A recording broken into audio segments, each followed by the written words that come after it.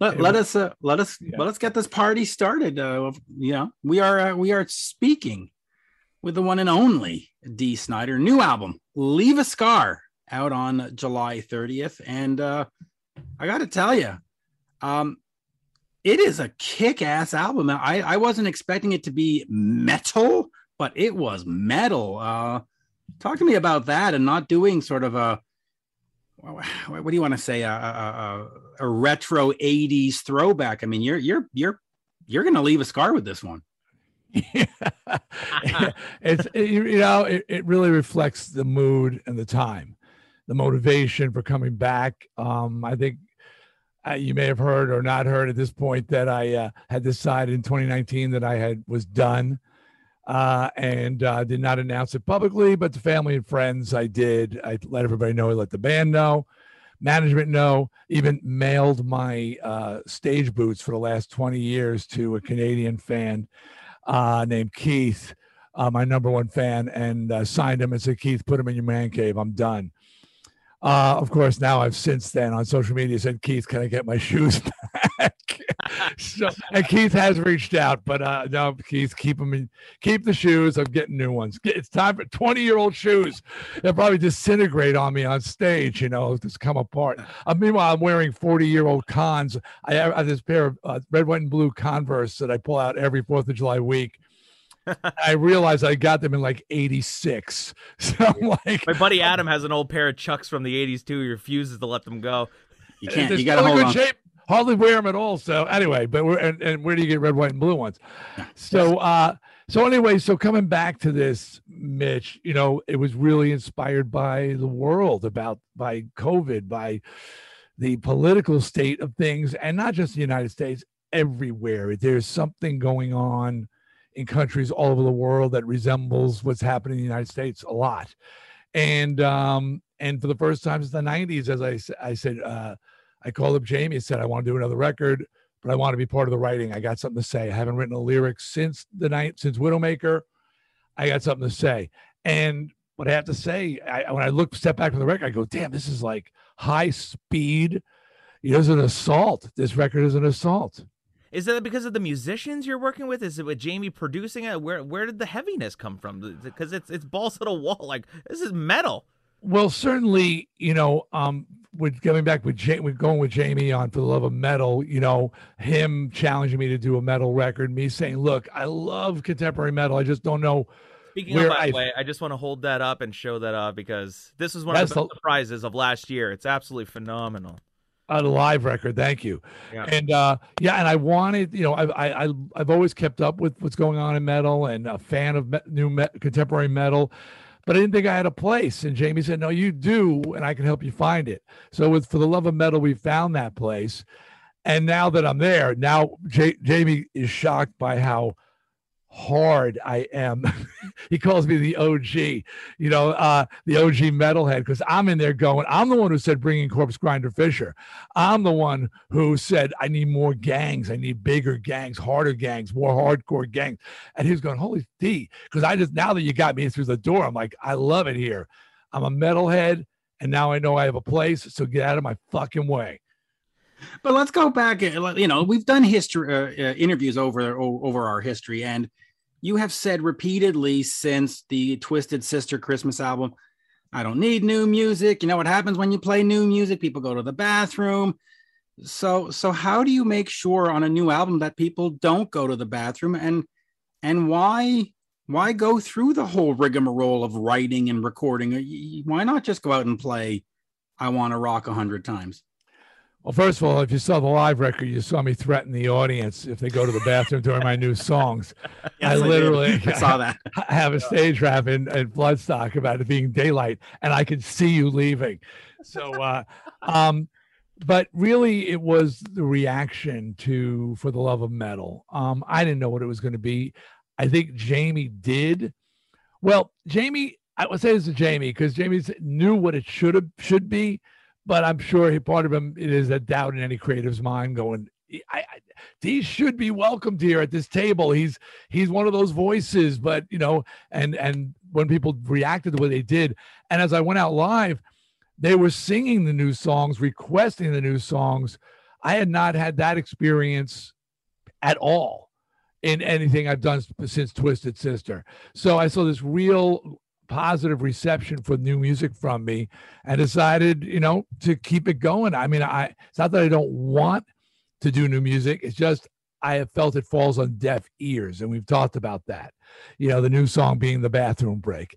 And even though I threaten the audience if they leave, I'm watching with other things from We Are the Ones and stuff like that. It still was just sort of like they put up with it, basically. Here's the obligatory song or two from the new record, and then you're done.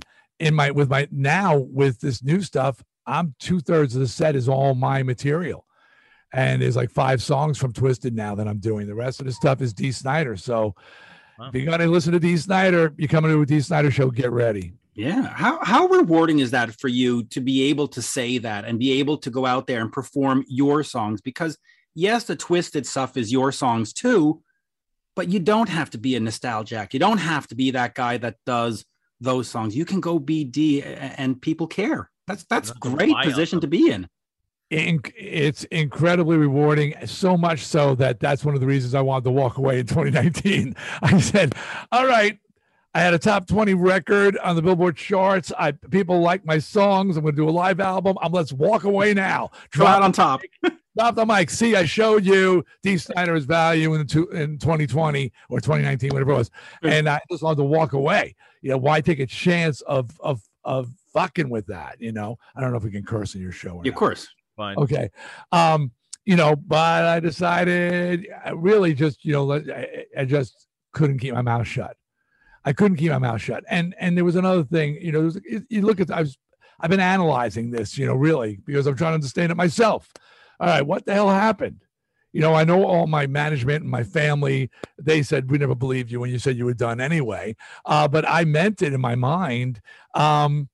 But what was it? And I realized it was like certain little pieces, and like sort of like you were picking a lock, and each tumbler you picked, it just got closer and closer to opening that door. And one was the state of the world.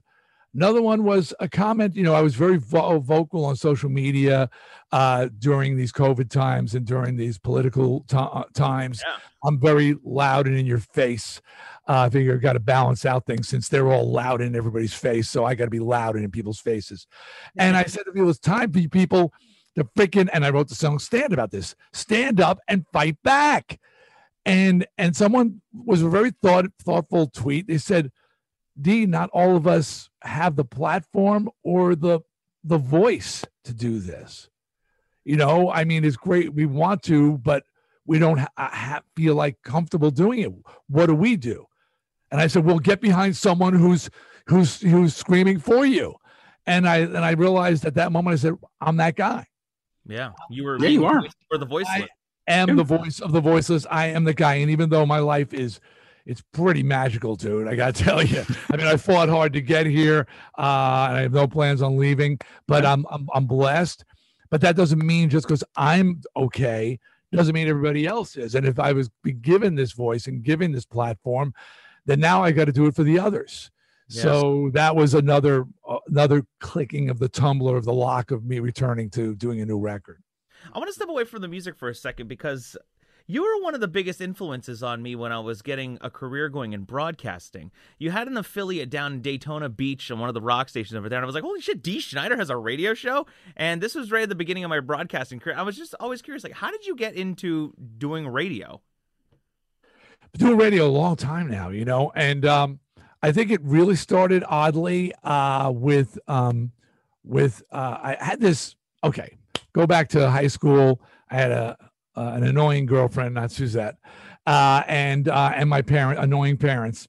And I knew from the age of 8 that I was going to be a rock star, to the point I was mocked for being that brazen, for make that statement, like, working on the loading dock of a department store and guys talking about retirement benefits. And I'd be like, I'm talking about 19-year-olds, like, retirement benefits?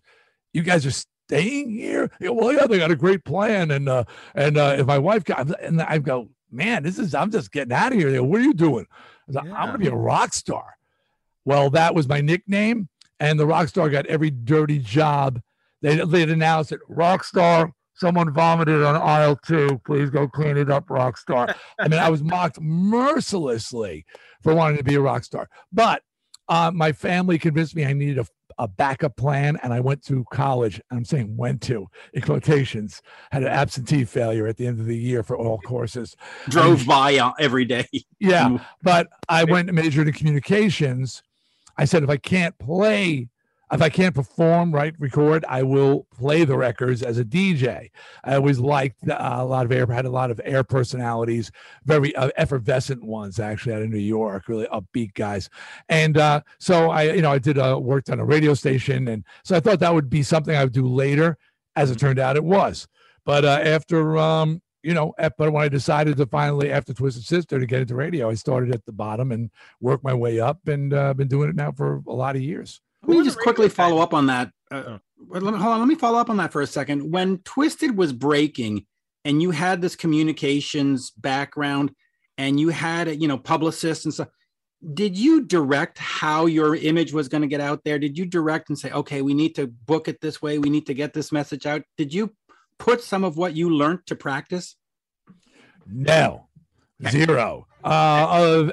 Zero. Other than I was like, whenever I went to a radio station, they were like, "Dude, you're amazing on the air. Do you want to host again?" So I would do a lot of that stuff because I could. And then I went over to MTV Heavy Metal Mania and hosted that show. And a lot of all that stuff came from my, I'm in love and attraction and comfort with being the guy on the microphone talking, so I didn't. I mean, it's so funny. I won't name her name because she's a lovely woman, but when Twisted Sister arrived at Atlantic Records and started to happen, this woman wound up getting like raises, the publicist, and for amazing job she did with Twisted Sister. All she did was answer the phone and say yes. All she did was answer her phone and say yes. And when she got stolen by another company and went over there, they realized she really wasn't anything special, and they let her go, and she went back to Atlantic Records. But it's easy when someone's breaking. It's easy to look good as a manager, as a publicist, as any of those people, because the band's breaking big, and all you got to do is pick up phones and go yes, yes, yes, yes. So no, there was no. None of my knowledge. The job of a gatekeeper from the New York Institute of Technology actually was put to use with Twisted Sister. When you're doing the House of Hair, like the radio show and stuff, do you have to deal with all the affiliates and program directors saying like, this segment's not PPM friendly? Like, are you sitting with program directors and your team and like coming up with the sound of the show? Like how involved are you in modern radio in today? Not at all, thank God, because Pam Edwards, who is the creator of the show and the producer of the show, and we've been working together now for 25 years. But she'll tell me she deals with it, and I would always push for deeper cuts, and on these multi-platinum albums. Yeah. And she would say the pushback that she gets from the program directors, they just want the damn hits. Yeah. I go, you got an album that sold diamond. Every track on that record, the first Guns N' Roses album, is airworthy. Everybody knows every song on that record. Mm-hmm. And yet they'll still, we need a little more Paradise City. Like, oh, come on, man. Again? and I like, and I've pitched it as, I said, think about those songs when you go with the deep cut. I said, first of all, the songs are good. Mm-hmm. Okay, so it's a good song, and you're not playing a crappy deep cut. You're playing a song that people don't know. That's a really good song. I said, second, a deep cut, I call it the diamond in the pocket with the fan. It's like that song the true fan knows about and loves. And when you play the deep cut, it resonates with them, and like they are a fan for life of the show because you acknowledged this deeper track from a band they like. Meanwhile, you didn't play a bad song, and the people listening to it, oh, wow, that sounds really a cool song, So I really sold that hard, and occasionally we have the songs from the vault. They'll give us a treat. God forbid we discover new music or God forbid. Yeah. Let me just quickly ask you about Jamie Jasta. You're Dee Snider. You've been in the business forever. You could produce your own record. You could probably make a call to a Bob Ezrin or to a Bob Rock or to a whatever, and say, hey, how did you hook up with Jamie, and what does he bring to the project, to your sound, to the album? Jamey Jasta, known for the band Hatebreed, known for non-melody vocals, is such an incredible talent. And people know him as an air personality. He's got his podcast. He was one of the VJs for Headbangers Ball for a while. So he's got that element of him. But he's very savvy businessman. He's also very, he's got a passion for metal of all kinds. And he's a great songwriter. On that first, For the Love of Metal, he and Charlie Belmore did the predominant amount of writing on the record. And people like Mark Morton from Lamb of God and Howard Jones from Killswitch Engage, Light the Torch now, and Ollie from All That Remains. A lot of people came and contributed riffs and stuff like that. But Jamey curated everything, put it all together, produced it with Nicky Belmore, my drummer, who's an amazing engineer, mixer, and he co-produced this record, as a matter of fact. And so they brought the songs to me, and the guys, his work ethic is incredible. Like, so I didn't touch even lyrics. I said, look, I love new stuff. Every time I write something, it comes out old. And so I said, so I did a trust fall with Jamey, and Jamey valued that greatly. I said, look, man, I'm putting myself in your hands, it's on your head. So he said he read every lyric I ever wrote before trying to write words for Dee Snider. Even though he and I come from the same school of, fighting back, stepping up, that anthemic kind of thing lyrically, he still studied me. And when he brought me words, every word I was saying felt like it could come from my mouth. And people said, yeah, but your words. I said, did Sinatra write My Way? No. Did Elvis write Hound Dog? No. You were going to say Celine Dion. No, you wrote the words for Celine. Let's not forget. And Celine, but I was thinking about the one with My Heart Will Go On. Go on. No, but it spoke to her, and when she sings it, when they sing it, Elvis, Frank, it's theirs, and you believe them. You know what I mean? Agree. And that's the key is, when you read the lyrics, say, can I say these and not feel like I'm a fraud? And I know this is, Become the Storm. Totally. I get that. I totally get that. Is Dee Snider. So Jamey Jasta is just incredibly talented, and coming into this and a Bob Rock or a Bob Ezrin, I wouldn't even think of going to them because it feels like going back to the future. I call it Back to the Future. Right. They were, big and what they did in the day, but can they do contemporary music? And I wanted a damn contemporary record. And plus my daughter's Shy, who's the most brutal. She's so metal. My God. Love that girl. Oh God, Jamey was scared of her. She's just great. So hard. And she called me when she was listening to the Jasta podcast. Dad, you got to do it. I said, I already said yes, but she was like, Dad, Jamey, go with Jamey Jasta, go with Jasta. And, but Jamey would run past every song past Shy. And say, what did Shy think? What did Shy think? Right. And I remember when we did For the Love of Metal, Shy said something to me, was very cryptic at the time because I was just learning and understanding. She says, tell Jamey he needs a dirty breakdown and I want to hear the ting. And I was like, what? I said, so I went back to the studio and Jamey, I said, he said, what did she think of For Love of Metal? He said, it needs a dirty breakdown. She wants to hear the ting. Guys, we need a dirty breakdown. Nicky, we need to hear the tape. I said, what the hell is going on? And he explained to me that's when they go into that cut time. Yeah, that's like halftime kind of thing. But it always starts with, if you listen carefully, a ting on the ride cymbal. Yeah, you got to have the it'll ting, ting, and they go back. Now I know. Yeah. Now I know. And that's when I actually, on stage in the live album, I turned to my daughter who's at Bloodstock. I go, this is for you, Shy, the Shy dirty breakdown. Jamey's got to have a dirty breakdown. Shy and a ting. And that's amazing. So are you and Jamey now sort of a team moving forward, or do you see yourself making other albums with other people, or is this sort of like a John Bon Jovi, John Shanks thing where you're just like, yep, this is the team. This works. We keep going. I never had a team before. I mean, I don't mean within the band I've had a team, but it's sort of a production element of things. And I moved from producer to producer and was never happy or satisfied. But now now you come to Leave a Scar, and I called Jamie up. I said, I want to do a record. Well, now the whole process is refined. I have a band, and they played on the record, and that was that was essential to me, that my guys play on the record. B, I knew I wanted Jamie to produce again. He got me. He understood. I knew Nicky was. It's just an insane. The sound of this record is great. He should be doing much bigger records. It sounds amazing, and Yeah.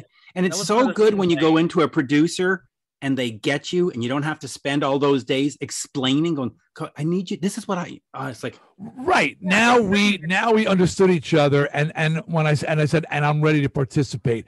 And where before we brought in a lot of outside writers, I'm so thankful for those people who contributed. We're like, we got this. It's Charlie Bellamore, I call him the riff monster. It's Jamie. It's me, and we handle the writing now, and it came out. It's harder, but it's real. People saying it sounds more focused. Whatever it is, it definitely feels that way. Like, we get it now. Okay, this is what we're doing. Move forward. So I see no reason to break up the band, so to speak. Yeah. Moving forward, because it just works. By the way, I don't get it's more focused, because that would suggest that your other stuff was unfocused, and I don't think any of your music was unfocused. So. No. I meant the process. Gotcha. Okay. The process on this record, and just like more of a band vibe, and you know what's funny, because I fought for that as well, because there's a lot of people. I don't know. The producing's got so refined that everything is meticulous now, and technology. Did Jamie go in there like on the grid and edit guitar parts, make sure everything's perfectly in time? Yes, and there's the click, and there's and auto tuning and everything, and that I don't want to know when that became part of rock and roll, but it's kind of like the standard.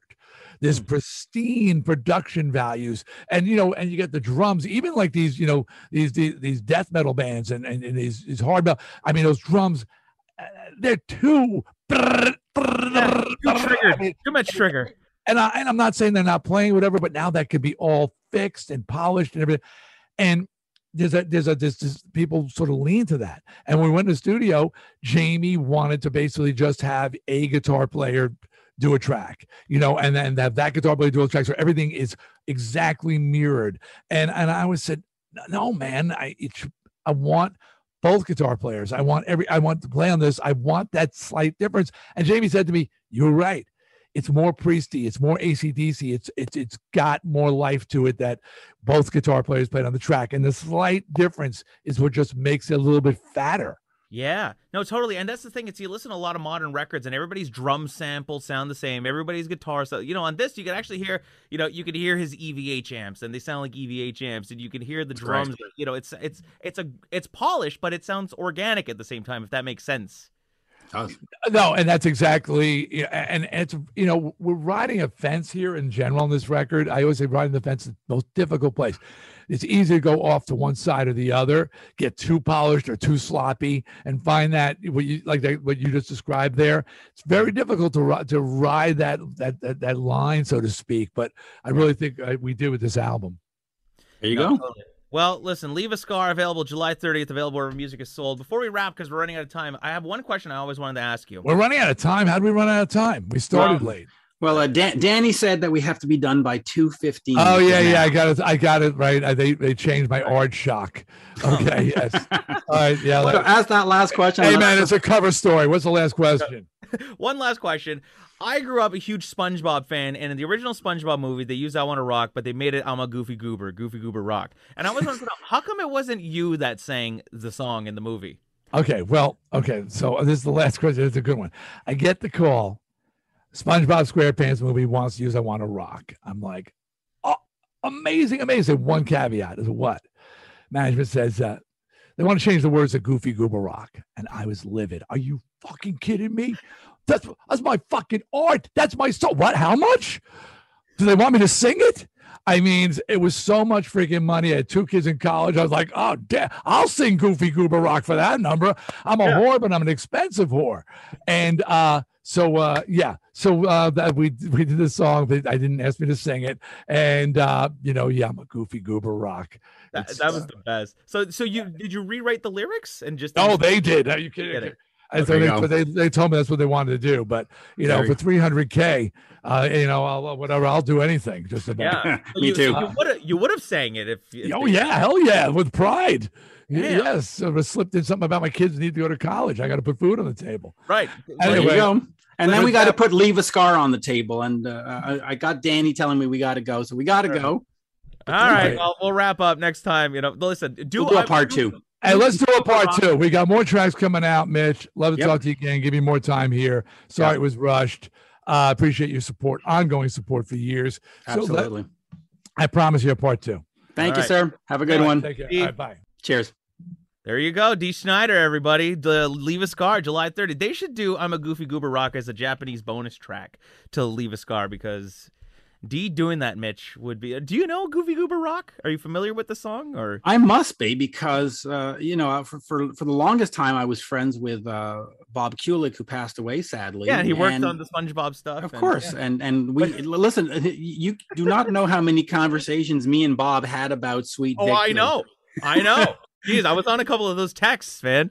I know, and they were great, and of course my kids watch SpongeBob, and I am a Paramount Plus subscriber, and they do show It's them. all on there. It's It's great. all on there, so you gotta love that. And Listen, the cool thing about Goofy Goober Rock is that they literally took I Wanna Rock, but instead of I Wanna Rock, it was I'm a Goofy Goober Rock. Like, dude, it was awesome. oh, that's amazing. And by the way, this album is amazing. This Leave a Scar, you know. You know, every time you get a new album from an artist that's been around, and it doesn't matter if it's bands I love like Scorpions or Thunder or Twisted Sister or D. Yeah. The first time you put it on, there's always that little trepidation. Go, is this gonna be horrible? Is this gonna make me not a fan? Is this? And then you listen to this and you go, Yeah. he's fucking it's still good. got it. He still fucking got it. It's good. man. And do I want to be so bold to say that maybe this is his best release in the last 20 years, or if not, because you hear I Gotta Rock right into All or Nothing More, right into Down, but it just pummels and pummels. Well, listen to what he said, man. You know, it's the first time he's actually gotten to write lyrics since the 90s, and he was like, I Yeah. got something to say. So you're really getting D as D being D. Yeah. So what more do you want? And it's nice to see a solo album from a quote unquote heritage artist, no insult intended, that is not relying on that heritage to sell the new album, if you know what I mean.